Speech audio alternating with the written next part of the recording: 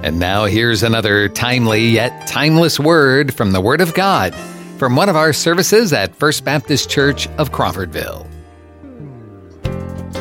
So today we are turning our attention to Isaiah chapter 6. Isaiah chapter 6.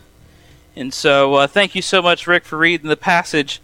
Isaiah 6, if you are familiar with if you read a lot of theologians' writings or listen to a lot of sermons, you're probably very familiar with R.C. Sproul on Isaiah 6. In fact, you can probably say he spent his entire life preaching this passage, and indeed on his funeral, the passage that was preached was Isaiah 6, specifically talking about the glory of God and seeing how we come up to God's glory, and indeed showing that we are sinful humanity.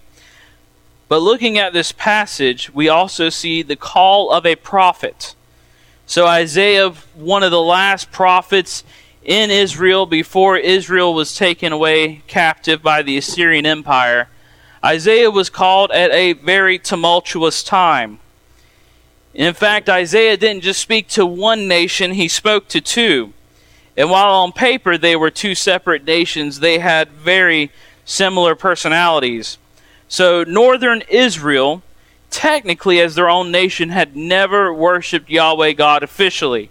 So if you remember back to David's grandson Rehoboam, when Rehoboam became king, Rehoboam was very, what's a good word for it? He's like me, very prideful, very pretentious. And the people came to him and said, "Hey, we would like for you not to charge us as many taxes." And he went, "Oh, not only am I going to charge taxes, I'm going to do it twice as much as what my father Solomon did. So how do you like that now?" And the northern 10 tribes said, "See ya." And so the northern 10 tribes under King Jeroboam became their own official nation. And as a nation, Jeroboam decided instead of worshiping God in Jerusalem, he would go back to the golden calf worship that is found in Exodus, that the people automatically turned to when Moses was up on Mount Sinai. And he set up two idols in the north and in the south of the nation, so that way the people would not go into Jerusalem. But southern Judah officially worshiped God. However, southern Judah was probably most like the United States, most like the church today, in that on paper they worshipped when indeed all they did were superficial things. So they would go to temple, they would do the sacrifices when the time allotted. However, for southern Judah, they dabbled in the same idolatry that plagued the northern nation. Indeed, you could probably say we're very similar as the American church in that a lot of times we think, especially in the South, right, as long as I go to church, as long as I pray every once in a while, as long as I post on Facebook a verse, I'm doing okay. When in fact, really and truly, our hearts are in the wrong place. And so Isaiah enters a time in ministry in which Israel is a force to be reckoned with, though Assyria is on the rise. And we see here in this passage that Israel is not going to be the superpower that they thought they were, especially towards the end with the sacking of Samaria. And God is going to use an unlikely nation of Assyria, a pagan nation, to do his bidding. And it is at this time that we find the man Isaiah. And so Isaiah, we see here in the opening passage, he is in the temple, he is worshiping when we get to verse 1. And so when we look at this passage, we need to look at this passage and ask this question, specifically, because we're talking about Isaiah's calling into ministry. How do we define success in the gospel? How do we define success in the gospel. A lot of times we probably take in this American idea that success means more, right? Success means more money. Success means more people. Success means more programs. Success means pastries, in the morning, or a coffee dispensary in the back, right? Right before service. We need to ask ourselves, how do we define success in the gospel? Because if we look at Scripture here, we will see that here is Isaiah called to a people, and God tells him that his success is going to look very different than perhaps how we view it. And so as we go through verses 1 through 3, actually 1 through 7, we see the purification of Isaiah. We see that Isaiah recognizes his own sin. Beginning in verse 1, it says, "In the year the king Uzziah died, I saw the Lord sitting upon a throne, high and lifted up, and the train of his robe filled the temple." And so notice right here it says, in the year that King Uzziah died. King Uzziah was the last major king of Israel. In fact, King Uzziah was one of the strongest kings. And after he died, we pretty much see a decline in Israel's as a nation, as a superpower, if you will. And so really what's going on right here is Isaiah is being called at the beginning of the end. So essentially what verse 1 is saying is, this is the start of the downfall of Israel. Israel right here, before this moment, was indeed probably the most powerful nation in that area. But now it's the beginning of the end, right? I love The Lord of the Rings. My son is named after a character of Tolkien's literature. And one of my favorite scenes, especially in the movies, but one of my favorite lines that Gandalf says, it's in The Return of the King. If you need something to read a little bit later, you can open up to Return of the King.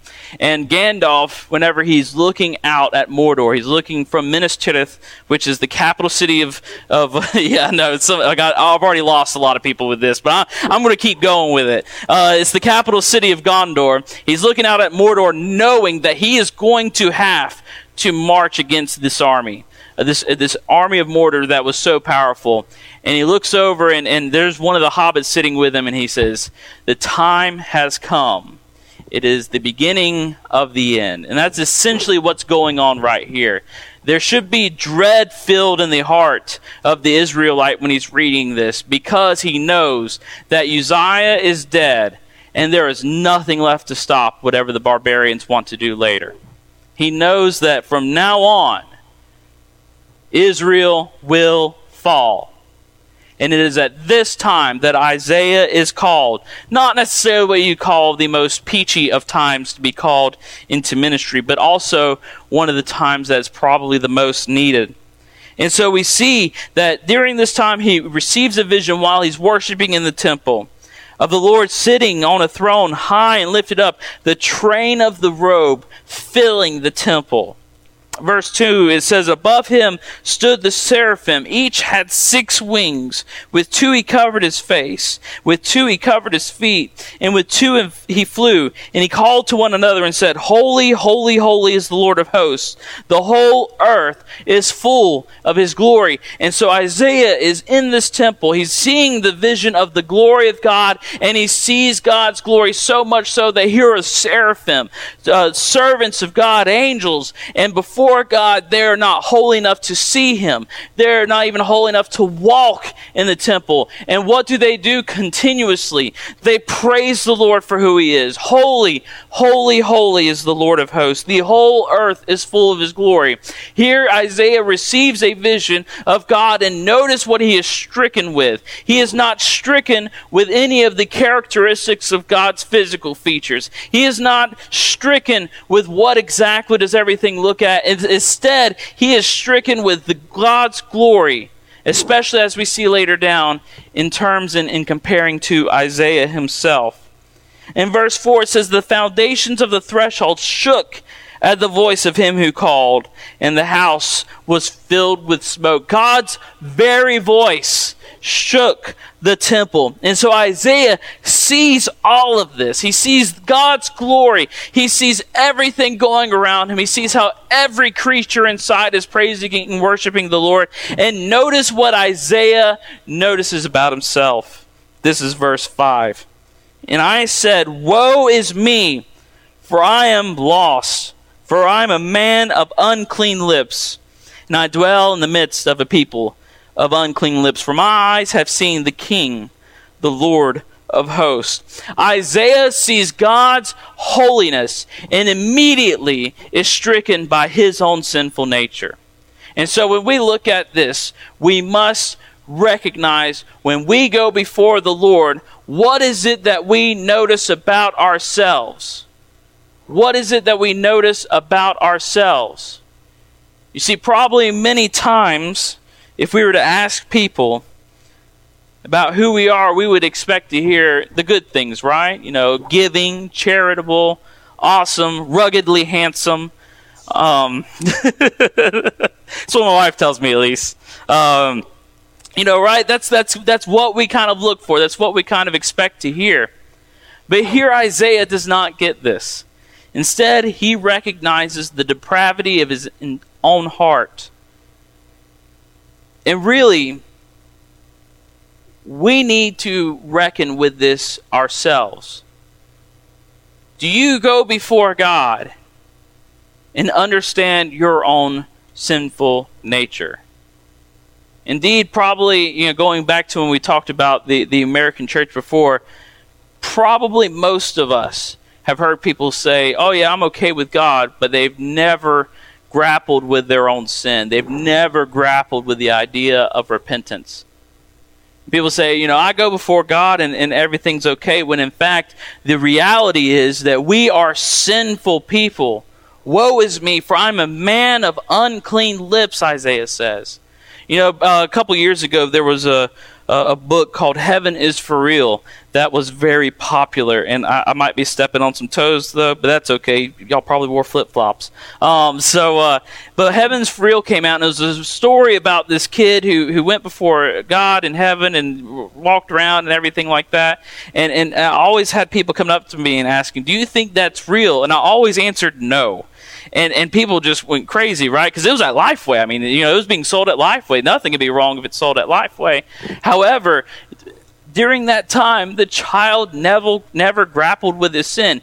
Any time that you see a man that goes before God in the Bible, goes before God, he always recognizes his own sin.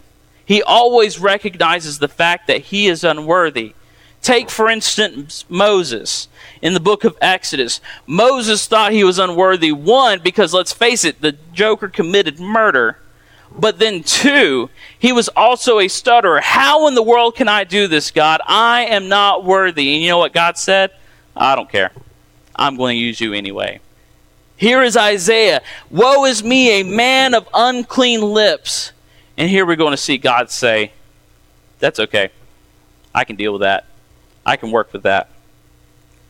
It always amazes me looking at this, how people automatically think that they're supposed to be the next Billy Graham when it comes to ministry. But they fail to see that the people that God used throughout history have always been the very not obvious choice, if you will. Take Moses. Right? Take David, a shepherd boy, not even the oldest in his family. And look at Jesus, a carpenter's son, whose dad wasn't even his real dad, was the King of glory. The fact is that our sin hinders us from being in a right relationship with God, and because of that, it also hinders us in going forth with the gospel. So we must recognize that we are in need of repentance. But notice here that Isaiah doesn't just see his own need for repentance. He says, for I am a man of unclean lips, and I dwell in the midst of a people of unclean lips. Notice he also recognizes the sin around him. And that's important here later whenever Isaiah is finally called by God. Because Isaiah does not just see his own sin, he sees the sin of his community. He sees the sin of his kinsmen. He sees the sin of his nation. And God eventually uses that to prick his own heart, to show that indeed there is a need and that he has been called to go. In verse 6 it says, Then one of the seraphim flew to me, and having in his hand a burning coal that he had taken with tongs from the altar, and he touched my mouth and said, Behold, this has touched your lips. Your guilt is taken away, and your sin atoned for. Isaiah now has this problem. He is a sinful man in the presence of a glorious God, and because of this, he is not worthy of being there. He needs his sin to be taken away. He needs something to happen to his sin, and notice that when Isaiah calls out and confesses his sin, that a seraphim comes in and brings a tongue, or brings with tongs a coal from the altar and touches his lips and says, Your sin is now atoned for. Before we can be called, we must have our sin atoned for.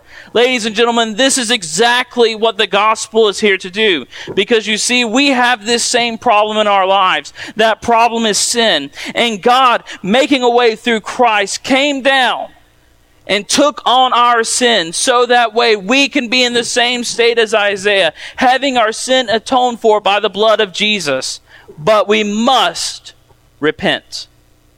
We must repent. We must come to a time in which we recognize that we are sinful man before an infinite God, and repent.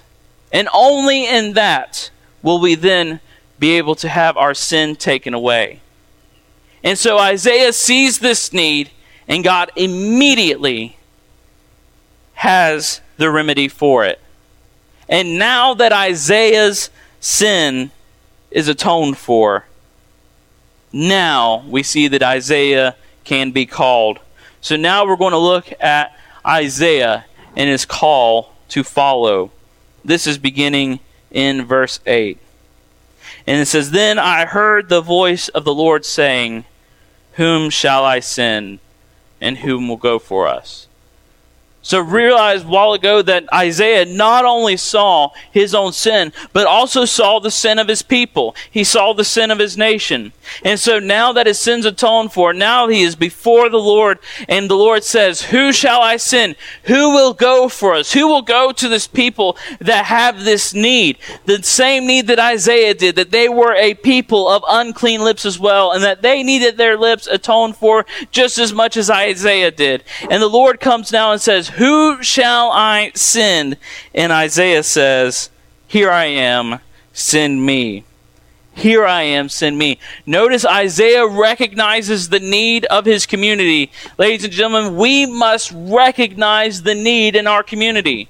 We are coming up on an election that might be, contentious, to say the least. I don't know if you've seen the political advertisements recently. But let's face it. Our need as a nation, our most important need as a nation, is not the election. It is that we are a people of unclean lips. The problem here in Wakulla County is not necessarily who's going to be District 3 County Commissioner. It is that we are a people of unclean lips. The problem with our dysfunctional families is not that Sally Sue and Billy Joe cannot get along. It is that we are a people of unclean lips. And when we recognize that we are a people of unclean lips, we must also recognize that it is us that are called to go. That it is us with the truth of the gospel are called to go. And so Isaiah here recognizes his sin and the sin of his people, and God says, Who am I going to send? And Isaiah stands up and says, Here I am, Lord, send me. Here I am, send me. Those are words right there, 5 words that are very hard to say. A lot of us think that if we are called to go, that we're essentially going to be the next Billy Graham, right? When I was in seminary, we had a few of those people who thought that they would be, in packed out stadiums, right? That when they spoke, people would listen. But as I found out, most of the time when I speak, people just want me to hush up. That's right. Especially in the morning announcements when I'm talking about Florida. Am I right, Miss Lisa? That's right. That's right. But let's face it. A lot of times when we think that we are called, we're going to be successful.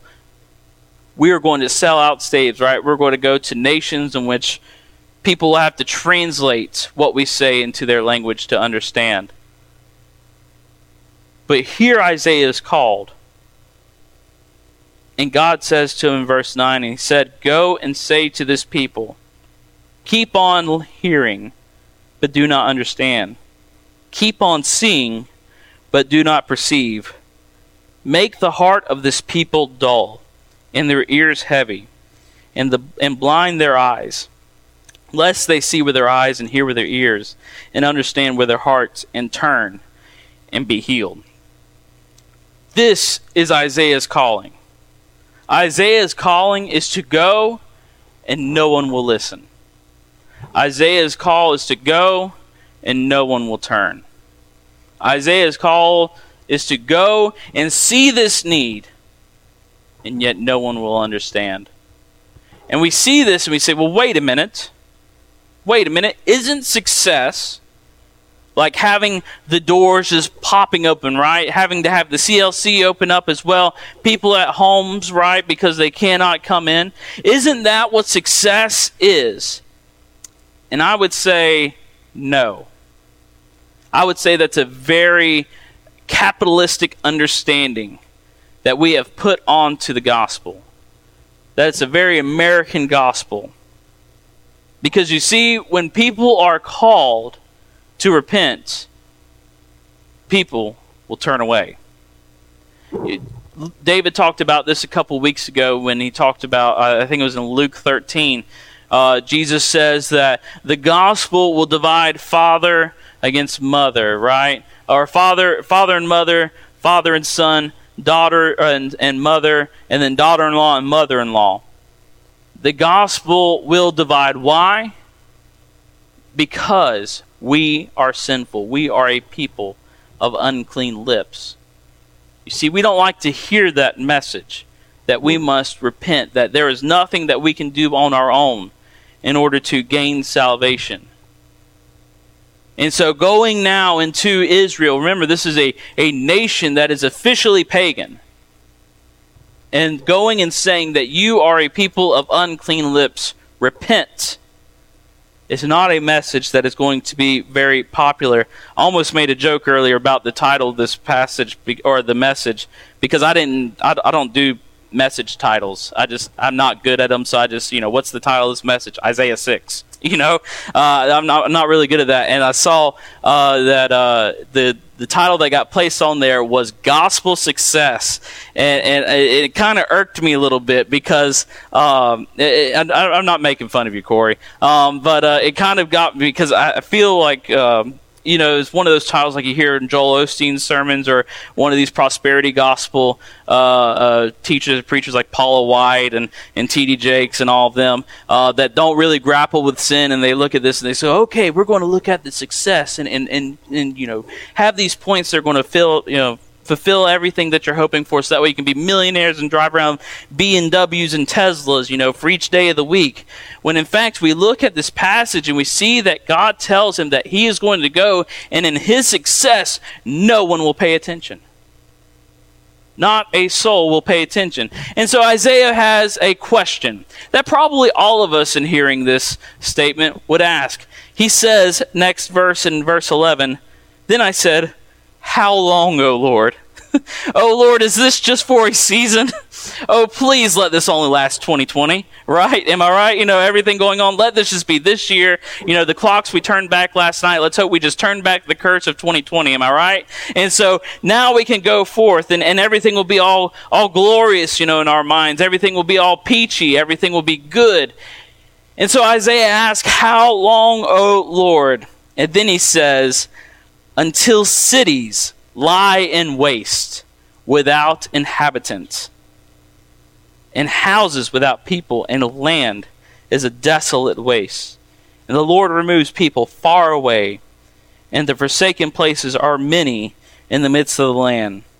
And though a tenth remain in it, it will be burned again, like the terebinth or an oak, whose stump remains when it is felled. The holy seed is its stump.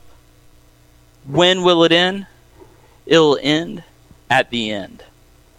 This will happen for your entire ministry. No one will pay attention. And eventually, because the people refuse to repent, they will lose the land. You see, the people here in this passage, the people here at this time, thought that the promise of the land was an unconditional promise. That because they were good Jews, not even good Jews, because they were Jewish, that they would be able to hold the land for their entirety of all the generations that would come to pass. But they forgot that in the book of the law, the Lord told Moses that they had to keep the law, that they had to worship. And because of this, they would lose the land. You see, Isaiah is going into a ministry and going to a people that are going to be on difficult times, and that they won't listen to the answer that we have to say. So the question is then, how do we define gospel success? Would you sit here and say that Isaiah, because of this calling, was going to be a failure? I would argue absolutely not. He is going to do the very thing that God has told him to do. And so, how then do we define gospel success? We define gospel success with one key word: faithfulness. You see, we as a people can only define success by faithfulness. You see, Isaiah is called basically to share the word of God until the end. Indeed, we see our Lord and Savior Jesus Christ crucified on a thief's cross for the very message that he gives. Of the 12 disciples, of the 12 apostles, 11 of them died by the sword. How do we define success as a people? Success can only be defined by faithfulness. Faithfulness to the very message that the Lord God has given us. So what does that mean? What does that mean? It means that we are to keep going on despite the circumstances that might arise around us. We're going to a contentious election, as I mentioned before. And people always ask, in fact, I've got asked 8 times this week, like, what are my thoughts about the election? Well, I'm not going to give you my thoughts about the election. You don't have to worry about that. This isn't YouTube videos. But I will say this. We as the church cannot define success in whoever wins. If we define success based off whichever candidate wins the office, then we are selling the gospel short. Because you see, it is the gospel that calls us to repentance. Not an elected official. Not even the pastor. It is the gospel that has the power to save. Not an amendment. Not in a Supreme Court justice. It is the gospel that has the power to save. And so we as brothers and sisters in Christ, we as First Baptist Church, Crawfordville, Florida, must remember that despite what happens next week, that despite what happens the rest of 2020 or even 2021, that despite what happens within our families, that despite what happens within our community, it is the gospel that has the power to save, and therefore it is the gospel that we must take forth. Because let's face it, I am a man of unclean lips, and I dwell in the midst of a people of unclean lips. You see, just as the Lord has a relationship with us, He also wants to have a relationship with everyone around us. That includes Republicans, that includes Democrats, that includes the Green Party. He wants to have a relationship with all. However, how will they know to come? It is only with us being faithful in sharing the gospel.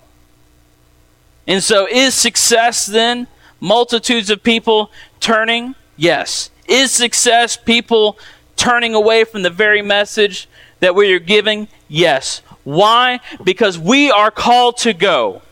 And the Lord will do what He wants with the gospel. But we are still called to go. And so just as Isaiah here in this passage is called to go to a people who will ultimately turn him away, we too are called to go into a world that is working against the very gospel that we are proclaiming. And so my question to you is this: have you not shared the gospel because you believe you are unsuccessful? Because let me tell you this, what the gospel says is success is you sharing the gospel. You do not save anyone. It is the Holy Spirit of God that comes upon people, that stirs their heart into repentance. What do you define as success? Let me hold to you faithfulness. Faithfulness is how we define success. Right now, it's said that in the first 5 years of a pastor's life, 2 out of 10 pastors will remain in the ministry. Why? I would probably say it's because they define success by a very American capitalistic understanding of numerical growth and coffee shops and all this stuff. But let me put out to you that we are called to go despite the circumstances. We are called to go despite the circumstances. And though that this task that we are given might seem great, we understand that the God who's given us this task is greater. And not only greater, but sovereign, in control. Nothing comes out of his grasp. And so, let us repent of our sin so it doesn't hinder the gospel. Let us look into our church, in our community, and into our world and see the need that is for people to repent. And let us also, when we stand before the Lord and he says, "Whom shall I send?" let us say, "Here I am, Lord, send me." Here I am, Lord, send me. We're going to go into a time of invitation. And so, as we go into this time, this is a time of reflection. Let us repent for what holds us back from sharing the gospel. Let us repent for our failure to do so. And if you are in here and are not a believer and you're sitting here going, "I am a man of unclean lips. How do I get this taken away from me?" Let me hold out to you the gospel. That is that Jesus Christ came and lived that perfect life that we could never live, died the death that was destined for us, and rose from the grave, thus defeating death and defeating sin. Why? So that we could have life and have it eternally in complete relationship with God, so that we could stand before God completely atoned for, to where we can have a conversation with him where he says, "Who shall I send?" And I say, "Here am I, Lord, send me." Let's pray. Father, we come before you, Lord. We praise you, we honor you, we thank you for allowing us to be here, Father, to allow us to hear your word. And Father, especially at a time such as this, Lord, with disease, with unrest, Father, let us remember that it is not us and not our arguments that are going to be able to save this world, but it is the gospel. And Father, we have been called to go forth with it. Lord, we repent of where we've fallen. And Father, I pray that you would stir us into the wonderful work that you have, so that way we can go and show our world, our community, Father, that you want to be in relationship with them. Lord, we love you and we praise you. It's in Jesus' name we pray. Amen. Thank you for joining us for this podcast from First Baptist Church of Crawfordville. You can find more information and follow us on Facebook or visit our website, crawfordvillefbc.com.